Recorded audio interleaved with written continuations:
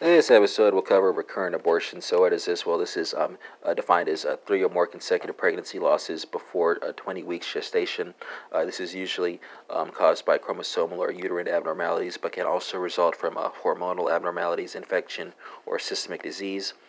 So I'll talk about the diagnosis and then the treatment, right? And the two, of course, intersect. So with the first category, diagnosis is based on clinical and lab findings.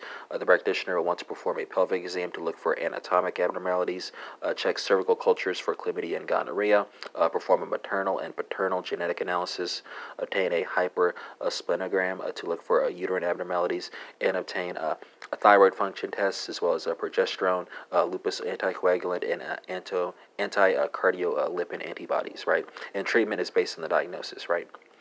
And that concludes this episode on recurrent abortion.